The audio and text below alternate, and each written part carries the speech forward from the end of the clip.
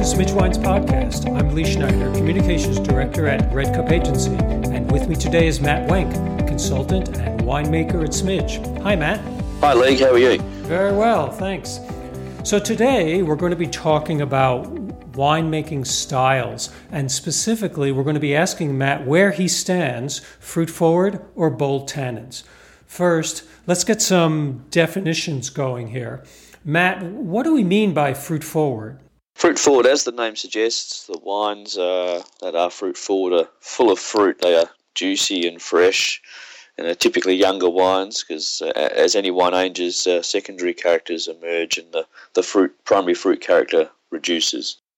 And then on the flip side, what are tannins and how does their presence change the flavor of wine? Well, tannins are a phenolic compound that are found in skins and seeds of grapes. They give the drying sensation in the mouth when you drink a wine full of tannins. So your mouth puckers. Maybe if you're in the kitchen or something like that, try putting a small amount of dry cocoa on your tongue, and this is the feeling and the sensation that you experience with a tannic wine. So tannins can change the structure of the wine, being that drying sensation, like acid, it sort of gives you freshness if it's a higher acid. If it's lower acid, the wine's a bit more broader. So tannins, being that sort of structural compound, can change it in the wine and can often hide the overall fruit intensity, especially on the finish or the back palate of the wine. So after you've swallowed the wine, if the wine is quite tannic, your mouth will feel dry as opposed to having this nice sort of fresh fruit character in your mouth. So there's a balance there. Yeah. You've studied winemaking and practiced winemaking for a good number of years now.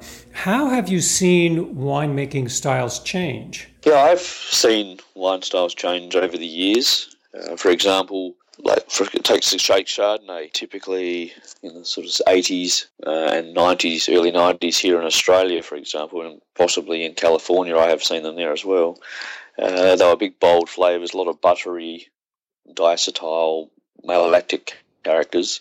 For those who don't know, the malolactic fermentation is a process when the malic acid, which is quite an aggressive acid, goes through a change via a bacterial process, and it converts it into lactic acid, which is the acid that's found in milk, which is a lot softer and sort of creamier, if you want to call it that way. Often those wines, the bold flavours, the butteriness, the oakiness, and then all of a sudden it swung to the more austere, fine oak, minimal malolactic character.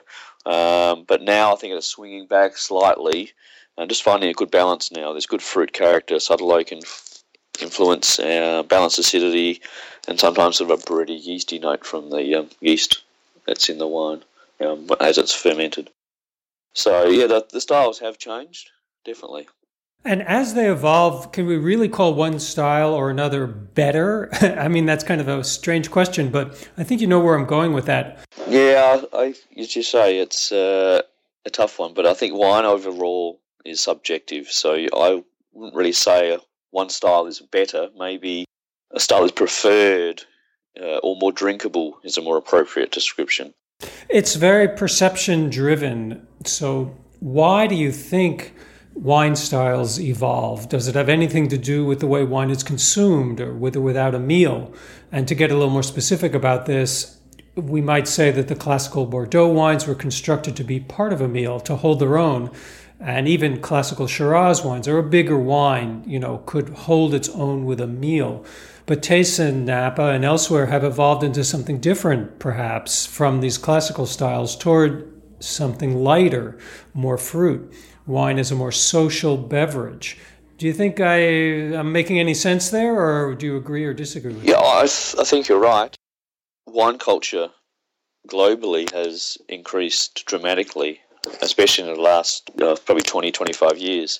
As people travel the world, they migrate to other countries, cultures change, food and wine increases and probably becomes more important. So with that, people are going to be drinking more at parties. Typically, many years ago, people just drank probably more beer and maybe some sort of level of spirits, and wine selection was very minimal. I mean, typically it's had, in Australia, the wines are very good, but the range or selection was very small.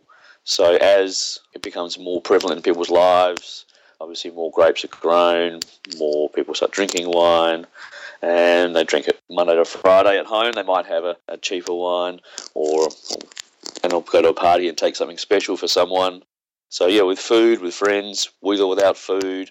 But I think also styles have changed, I think, because as different varieties are emerging or being taken from country A to country B and then grown and then made into wine. So obviously that's going to produce a different style of wine. That evil thing we talk about, whether people agree or don't agree, climate change, obviously. So the weather impacts the growth of all sorts of agricultural products. Grapes are going to be in that category. So that's going to give you a different style of wine. The use of irrigation.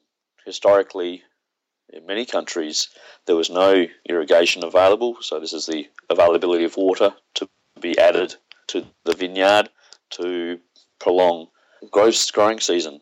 So when there was no irrigation, when the fruit was ready to go or the weather was conducive that all the leaves were about to fall off and the grapes weren't going to get any riper, you typically had to pick it. So it may be at a certain sugar level and a certain flavour level. And as the advent of irrigation came in, especially we've seen it dramatically used in Australia, you can then put that water on and there, as I said before, prolong the growing season, so your fruit would hang longer, therefore, and keep your leaves on the vines longer, so you gain more ripeness, and so therefore you'll have a different flavour profile and subsequently a different wine.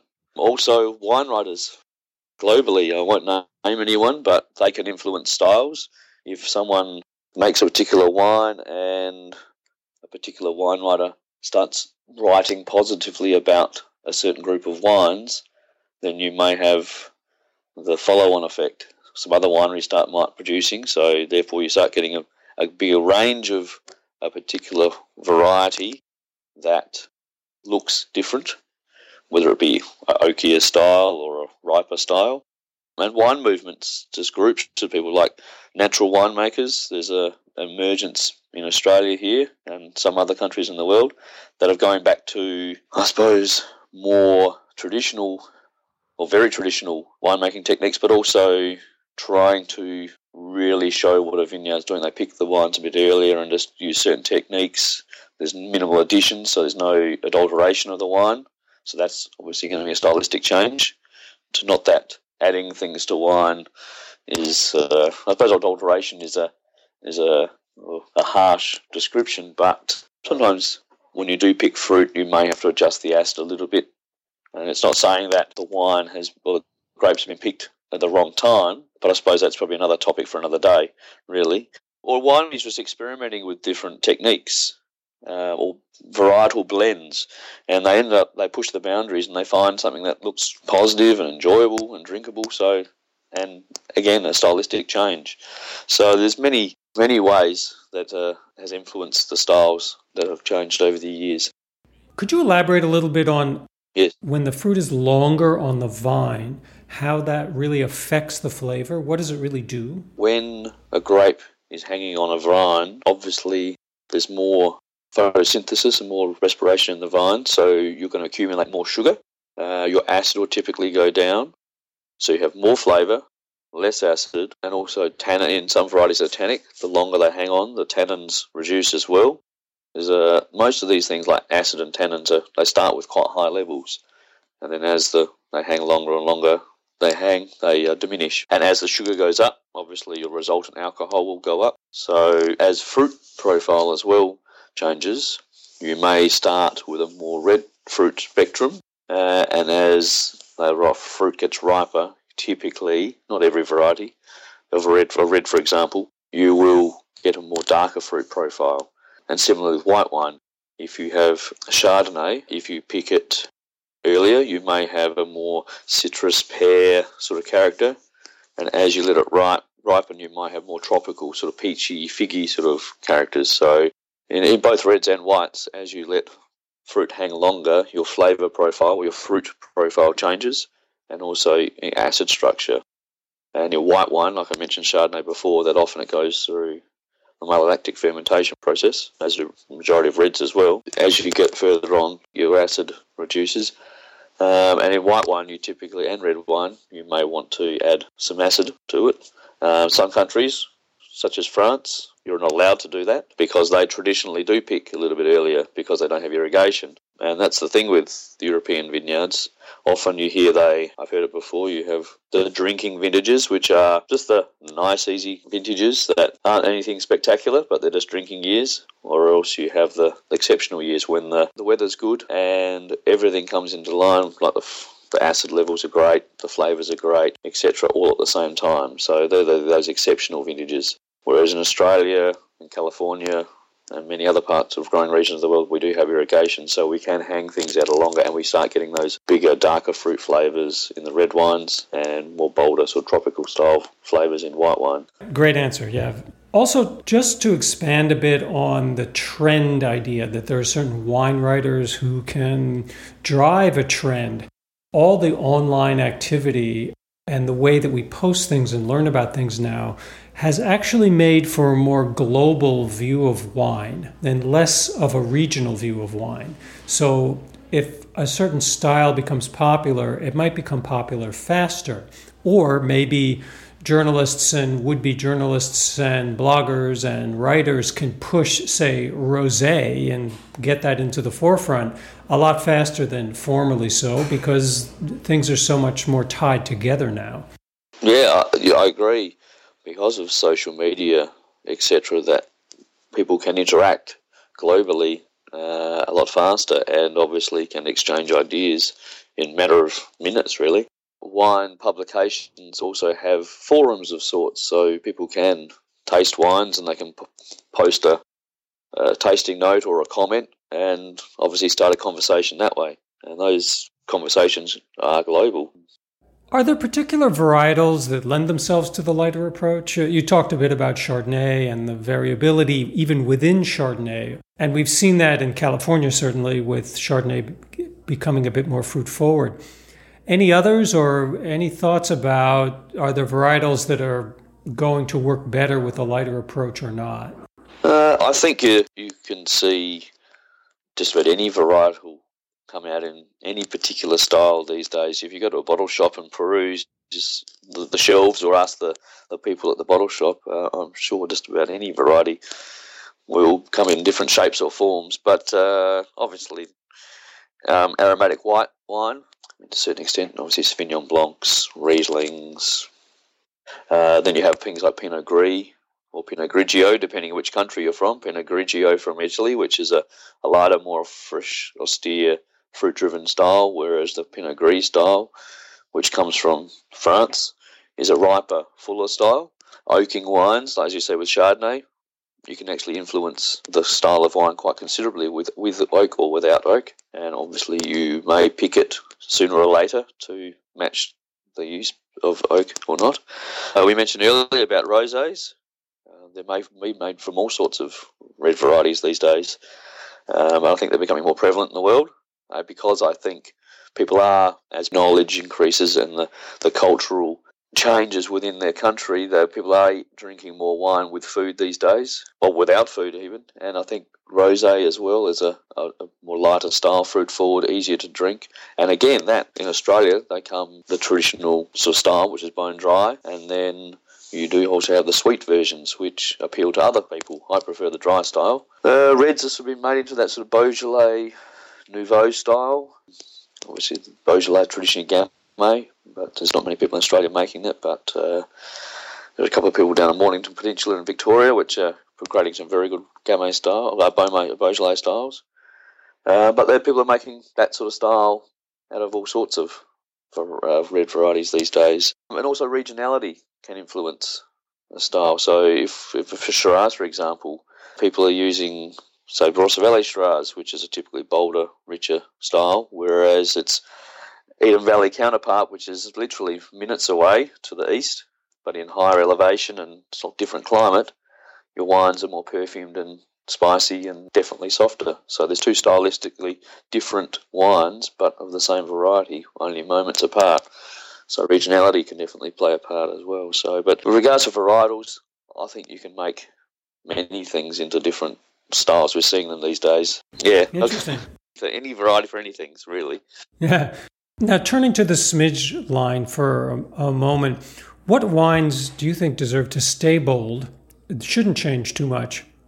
I'm thinking among the Smidge lines, say Houdini, Magic Dirt. These are very flavorful. We'd call them big kind of wines, and certain elements of those wines need to be out in front, right? Yes.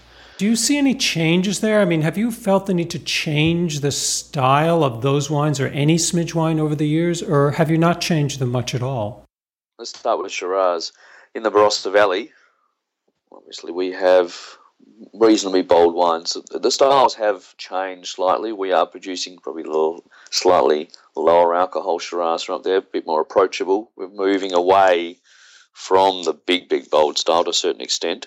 But no matter what, Barossa is going to be flavoursome and relatively rich no matter what style you pursue. But saying that, I'm blending a little bit of Eden Valley Shiraz into some of the Barossa wines, just to take that edge off and just maybe make it a bit more approachable on a general basis for more people as well.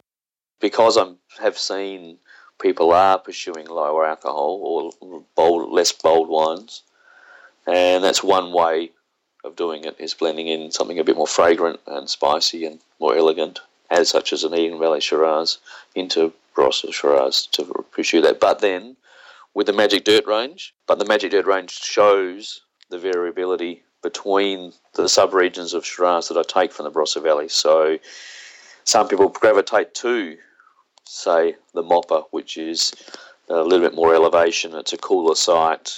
The wine's a little bit more subtle, whereas the Greenock is a more richer, more powerful version. So that's one part of the range, but I'll leave them as they are because they're the wines that I select, a barrel of each vineyard that I select that reflects the site that it comes from. In the other wines, let's think. Or when I wanted to make a different white wine, we were making Sauvignon Blanc for many years, but when I wanted to make a different white wine, I went through to Grüne Veltliner, which is an aromatic varietal traditionally from Austria, but I take mine from the Adelaide Hills, and I think it was received better than maybe a different white variety. Pinot Gris or Pinot Grigio is definitely getting a good run in South Australia or Australia at the moment because it's flavoursome, but it's lighter, it's easy drinking.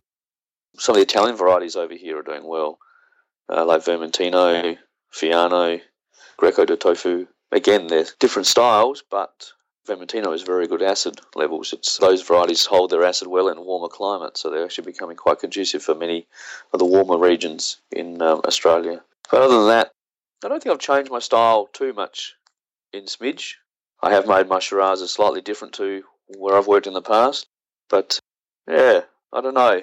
I haven't actively done it in many ways. I think I'm using things like Eden Valley Shiraz in my Barossa Shiraz just to tone it back a bit. And I think it's a year-by-year basis. You look at the wines when you taste them just before bottling or during your barrel classification. And obviously every year we have different weather conditions. So the wines are slightly different year by year. And I think it's a year-by-year assessment. And in a year when we potentially have higher alcohol wines or bigger wines, you watch it and you may pick it a little bit earlier in the vineyard, or you get the grower to put a bit more irrigation on to hang it out a little bit longer to get through a certain period because the winery's full. So I think it's just a potentially a year-by-year basis, and within the vintage, it's a day-by-day basis to try and maintain a certain baseline, I suppose. If that makes sense. It does. It's the very soul of small batch, the idea that variety is part of it. Day by day, year by year, things are going to change, and you're adapting and moving with that and hit, I would say, a certain target, yes? Yeah, I think you've got to be careful that you've got to try and maintain a certain level of consistency year in, year out, because you have a brand and you have a house style as such. So you don't want dramatic change, or else people who like a particular vintage then buy the next vintage, and if it's vastly different, they might turn them off. So you've got to be careful. So I think if you are going to do change, either you do it in a separate label, for example, in your portfolio. You might say, like we have our Pedra Branca range, for example, which is an area within the portfolio that we allowed myself to showcase something that we've pushed the boundaries on, or the vintage conditions have given us. So I've given an avenue. So therefore people know that oh, this Mourvedre from this year may be different for the next year, and oh, they've used more whole bunches this year than they did last year, or whatever, or I've got a Grenache from 2014 coming out. So, but we've played around with that with a few different things. Whereas your core range within a winery's portfolio, I think if you're going to change it, you got to do it subtly over several years, because you could turn people off pretty quickly if you change the style too dramatically, too quickly. It seems like you really have to think of the long game, as we say. You have to think of the big picture often. Yeah, if you keep on chasing a fad, you never know, you might just end up going around in circles and end up with the same place where you were 5 years ago. So I don't know, you've got to be careful. Right. Stylistic changes have been for probably as people's knowledge around the world changes and improves. People are trying more wines and they're actually given a greater selection these days. So if they like a style or something, they can go to a bottle shop and ask, have you got a rosé or a Chardonnay or a Cabernet or whatever in this style? And hopefully the people at the bottle shop have a good grasp on what they've got in their store and can direct people accordingly. And then I think for people drinking more with food and friends these days, so styles have definitely changed to be more approachable overall. Matt, thanks so much for joining me today on the podcast. My pleasure. Thanks for the time. It's great, Lee. Terrific. Catch us next time on the Smidge Wines podcast. We'll be covering some really great topics all about wine with Matt Wayne.